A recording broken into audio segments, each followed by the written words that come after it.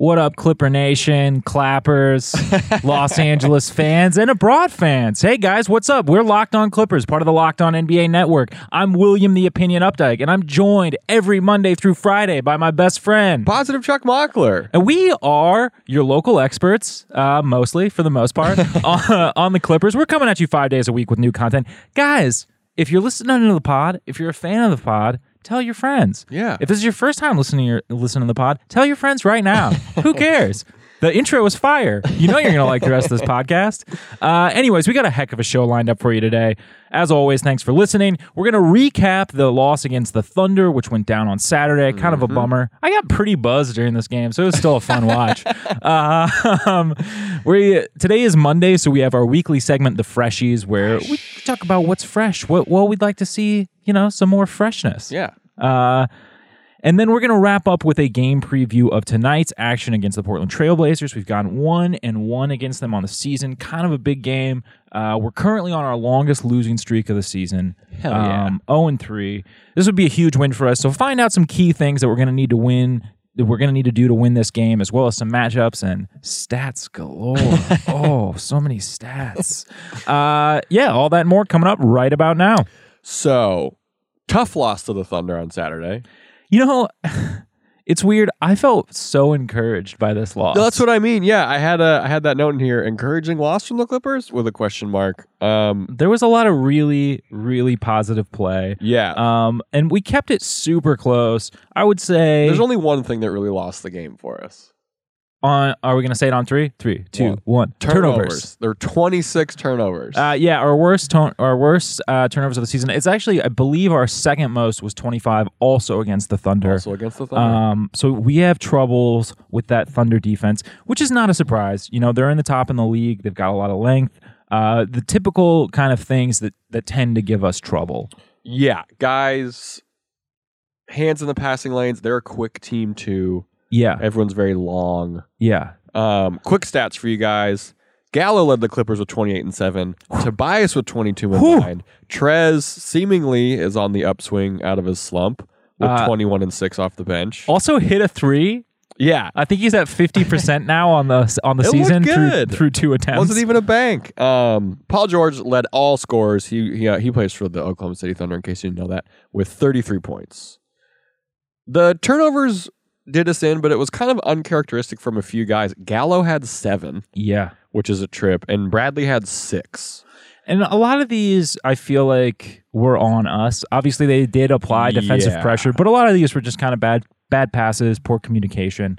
And that's something that is always, you just know that you can tighten up. So I guess I get a little bit less down on our guys. You never want to see a number that high. It's weird, too, because it feels like sometimes when something happens out of character for some players on this Clippers team, it happens to like the whole team. You know what I'm saying? Like, these guys don't usually turn the ball over, but instead of getting one game where Gallo does 7 and one game where Avery does 6, it just mashes into one game. Yeah. Which is kind of frustrating. I agree with that. Bradley had a good game otherwise, though. Yeah. He had 10, 7, and 4. He was +4. He led the team with assists. This was a huge problem this game. Which was not great. The ball movement left a lot to be desired. This has happened before against OKC, where we've moved the ball actually really well and then gone kind of out of sorts against them. We only had 18 assists on 38 made shots. Yeah. Which is, I don't want to say inexcusable, because we did almost win, but like, against better teams, this is really going to come to light. Like, that's a brutal number for 38 made shots. Yeah. 18 assists. Yeah. Your leading assist guy can't have 4. No, and he still had a negative turnover to assist ratio. Yeah. So that's, never something you want to see. And they've tried to kind of inject Milos into the starting lineup since Lou's been hurt, and he couldn't really find any distribution lanes, which was kind of concerning, but he's also rusty. Yeah, definitely. Bench played great. Yeah, bench played really well. This is the first game, I think, in the last 3 to 5 where they've actually been able to outscore the other team's bench. Which is, shockingly, the worst stretch of our season comes when the bench isn't playing very well. Yeah, so it's really encouraging to see them getting back to form. I don't know. I thought our starters played incredibly well. Anytime Yeah. we get the Tabayo cushion, which if you're new to listening to the podcast, the Tabayo cushion, Tabayo being Tobias Harris and Danilo Gallinari, combining for 40 points or more. One being, if you will. Yeah, pretty much. It doesn't guarantee us a win. I would say actually at this point in the season, especially lacking Lou Williams, is a necessity to win a game. We were thinking of bumping it up To 50 in with the absence Lou of Lou out. Williams. And this did prove true in this game.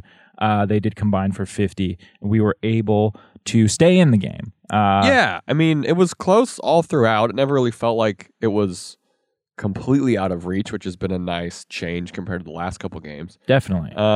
We actually won the rebounding battle in this game, 44-40, and we had a couple guys had 7, Gortat had 8, Gallo had 9. It was good to see kind of the team effort on the boards, which had definitely been lacking. Yeah, a lot of guys just close to that double-digit number, which isn't super common No, for this not at squad, all. to be honest with you. A lot of time, I'm pretty sure Tobias Harris is still our leading rebounder. Yeah. Which is great for him, but overall, we got to have more guys kind of step up and fill that Specifically a big guy. that kind of role. Gortat had 8, which was good, I guess. He did only have 5 points. Yeah. Speaking of Gortat, we got killed in the paint this game. We Shocked. nearly got outscored by by double the amount of points we made. It ended up going 30-54, obviously in favor of the Thunder. Damn. I didn't know it was... We watched it. I didn't know it was that bad. I didn't quite realize how bad it was either. This has been a pretty through line, I would say, for this team this year. The interior defense is really, really poor. And I don't know. Obviously, that has something to do with, especially against second units where we don't have a traditional size center. Yeah. And first units, Gallo is not a good defender. I'm sorry. Like I'm going to throw it out there. Yeah, that's or not fair. Gallo. I'm sorry. I was Gallo. like, yeah, you're right. Gallo is a good effort defender, but also not a good defender. And then what I was actually meaning to say though was Gortat is not a good defender. He's awful, dude.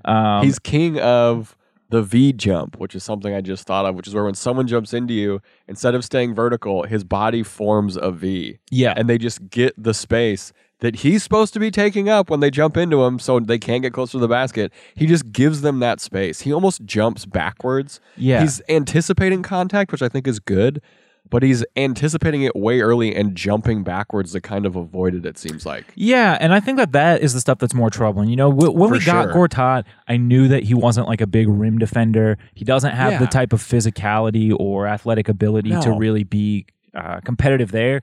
It is disheartening to see him giving up easy shots in the like mid-range To jumpers, Kyle Lowry and stuff like that. in the paint. So that's super disheartening. I'm not entirely sure, aside from bringing up one of our great G League centers, which we're we've going to get into that. mentioned on the show many times, and we'll talk about some more in our next segment. I'm not really sure how else to really bolster this defense on the interior scoring side. I agree 100%.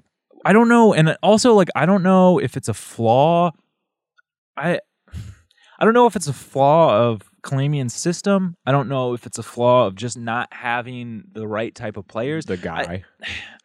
I would just think with Gallo and Tobias kind of able to switch, that it would be a little bit better. I don't know if the communication isn't there. Yeah. But yeah, I mean, if you watch highlights, you'll see guys standing, Chilling. kind of just standing in the lane and someone going through for the easy bucket right next to him. Yep. That brings up the most effective lineup of the game, Yeah. which was this a meatball lineup? So we got a lineup here of Gallo, Harrell, Tobias Harris, Avery Bradley, and Patrick Beverly. And I'm going to go ahead. I threw this out on Saturday night. Yeah. But this to me is still kind of a meatball lineup because Gallo is the most traditionally sized center position. He's the biggest guy on the court. And while he's not always playing there in the paint, they keep him pretty close to the post. Yeah.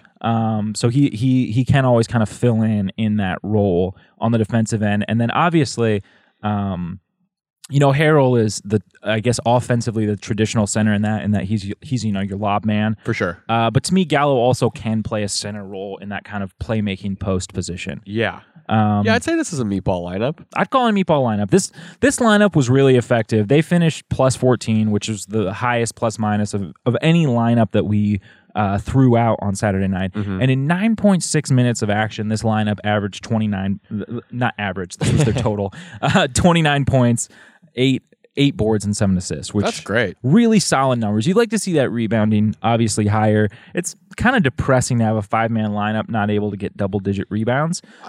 I'd be surprised to see how many games this year anyone's had double-digit rebounds on our team. Tobias has had a couple. I know for and then sure. Mike Scott had 11 a couple games ago. But it's those weird things where there's no real consistency with it. The meatball lineup, also if you're new to listening, meatball lineup is anytime Danilo Gallinari is playing center. That thing has proven to be good most of the time it's on the court. They pick the spots well, which I like. I just wish we would maybe see it a little more. I think it just depends. I think that part of the reason that this lineup was so successful is they were playing more minutes when Adams wasn't on the floor. Yeah, for sure. That's so a good point. That definitely makes it a little bit easier. With Noel out there, it was kind of like let's throw it out there and kind of mess up their rotations. Yeah, and they were able to get Noel into some foul trouble. He didn't end up fouling out. I think he had like 3 personal fouls or something, but they came in fairly quick succession. Yeah.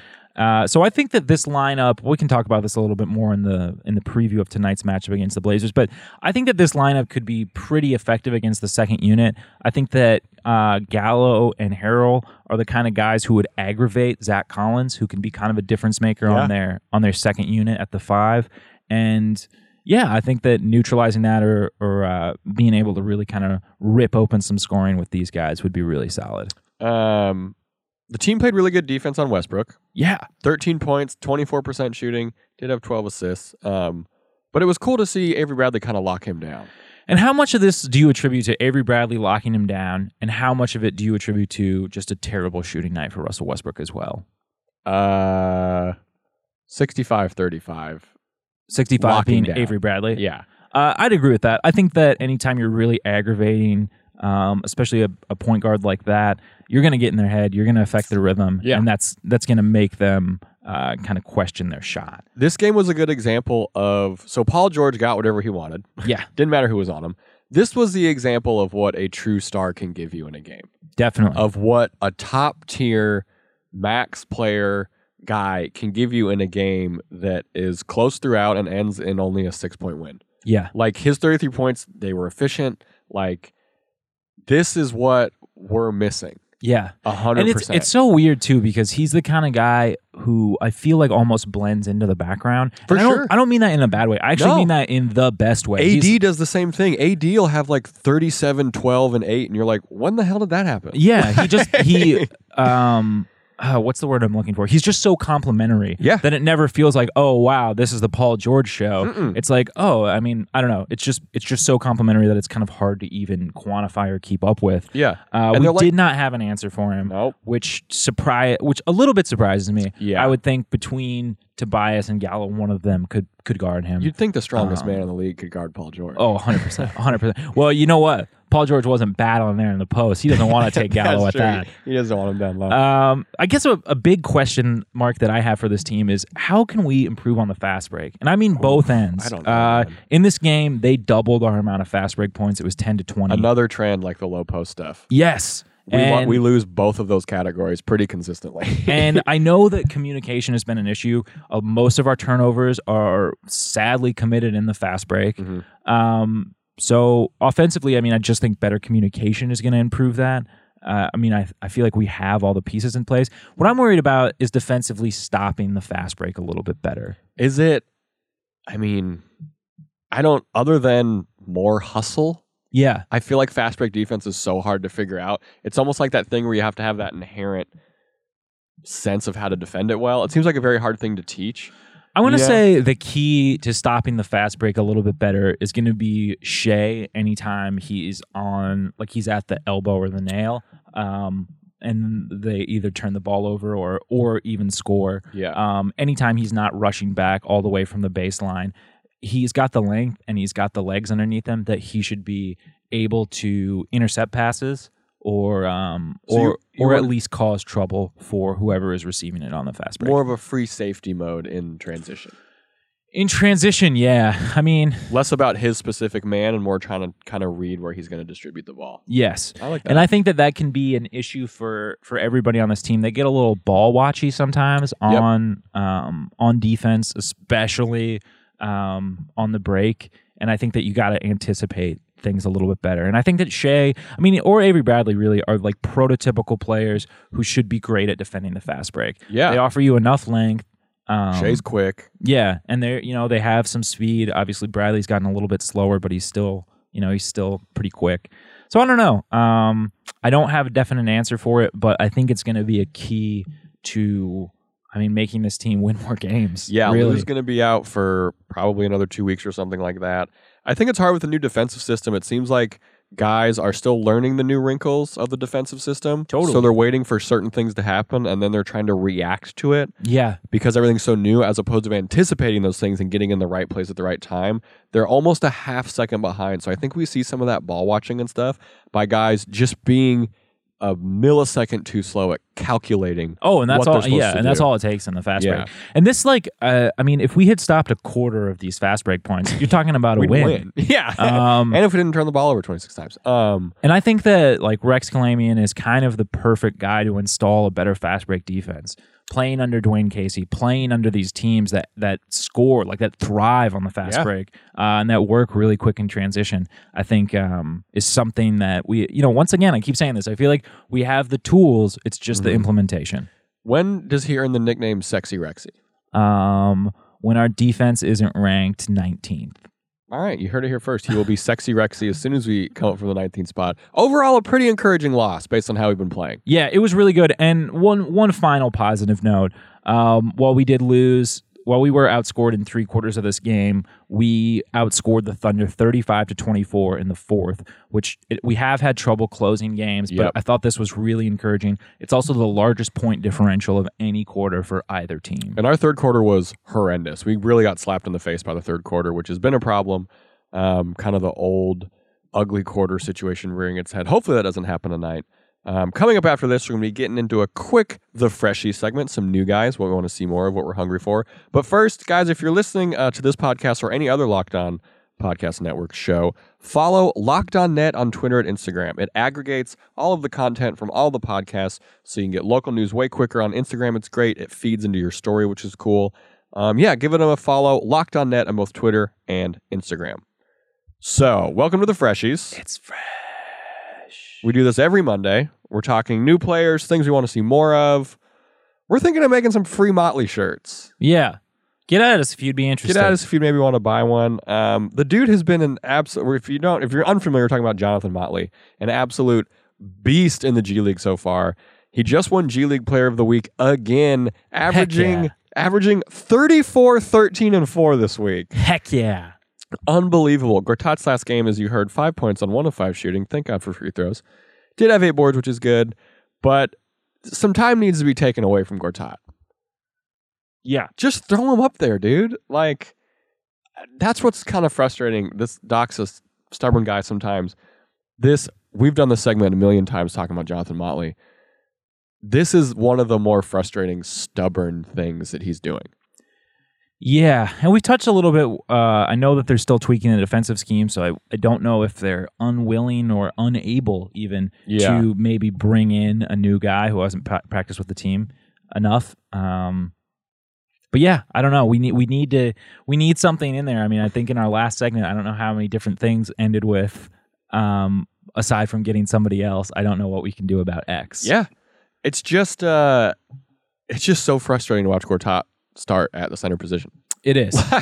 It is, and I would be fine with him keeping the center starting position. Yeah. I just think that we need some more people in there. Especially, I feel like it was a perfect time to test somebody out while Montrez was in that slump. I'm referring to it in the past tense. I'm hoping nice. it's over I like now. it. You're breaking him out of it. I'm breaking him out of it. So yeah, I don't really understand the rationale. If there's any Clippers insiders out there, let us know what you think. I just don't see a reason why we're not trying this dude out 5 minutes a game. Because it might be one of those things where he might be playing so well in the G League that if we don't call him up soon or at all this year, he might regress. Yeah.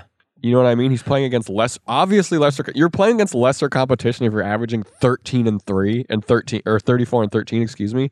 You're playing against lesser competition, which is fine. Keep crushing it, but also give him a dip into the better competition pool. Definitely. And here's like my point is that get wet with that better competition is what I'm trying to say. Yeah, is that he needs those reps. He needs those reps at the professional level to get to where we want him to be.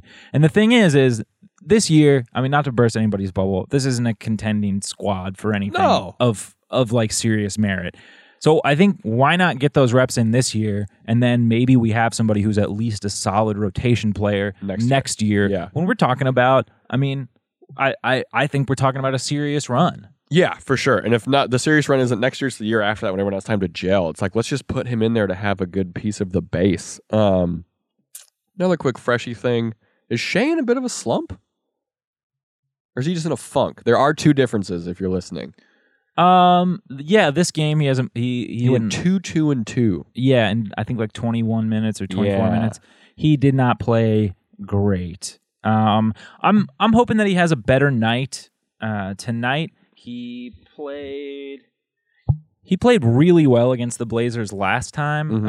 I think he finished with 12 points, 2 assists, and 4 rebounds in about 30 minutes of action. Yeah. But he shot 45% from the floor, which is really solid. That mid-range jumper is going to be great. I think that I also just think that he'll be able to get that shot off a lot tonight. Let's hope. Yeah, we'll talk about this more in the upcoming segment, but I want to see Shea either in the corner or taking those mid-range kind of shots, just because he's going to be able to get those off, even with his kind of slower release. He's got like a bit of a hitch push. Yeah, he has like a little bit of a push in his shot, especially at distance.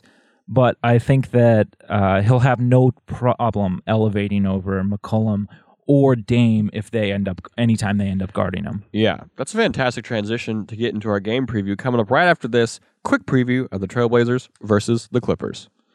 All right, so Trailblazers versus the Clippers. We've gone 1-1 against the Blazers so far. Ooh, they're looking good. Yeah, this is our third showing. We really don't want to fall down. 4 straight games lost. Yeah, and we have a tough stretch. We go Portland, Dallas, Denver. Yeah. Ugh. That's a tough stretch. At least they are all home games, which I think is kind of a mixed bag for the Clippers. Yeah, I would agree with that. I don't know. We rank 29th in attendance also. 20. I thought it was 28th, but whatever, sure. Right around there. Low attendance. I expect tonight to be kind of a game where maybe the visiting crowd is louder. Every game we've been to it has been that way, except for the opener. Yeah, which was great. But every other game, it's been way too much cheering when the other team scores. Yeah. So if anybody Clippers listening is fans. going tonight, show out, be loud. Bring some Theraflu or something if your throat hurts. Yeah. What do we need to do to win?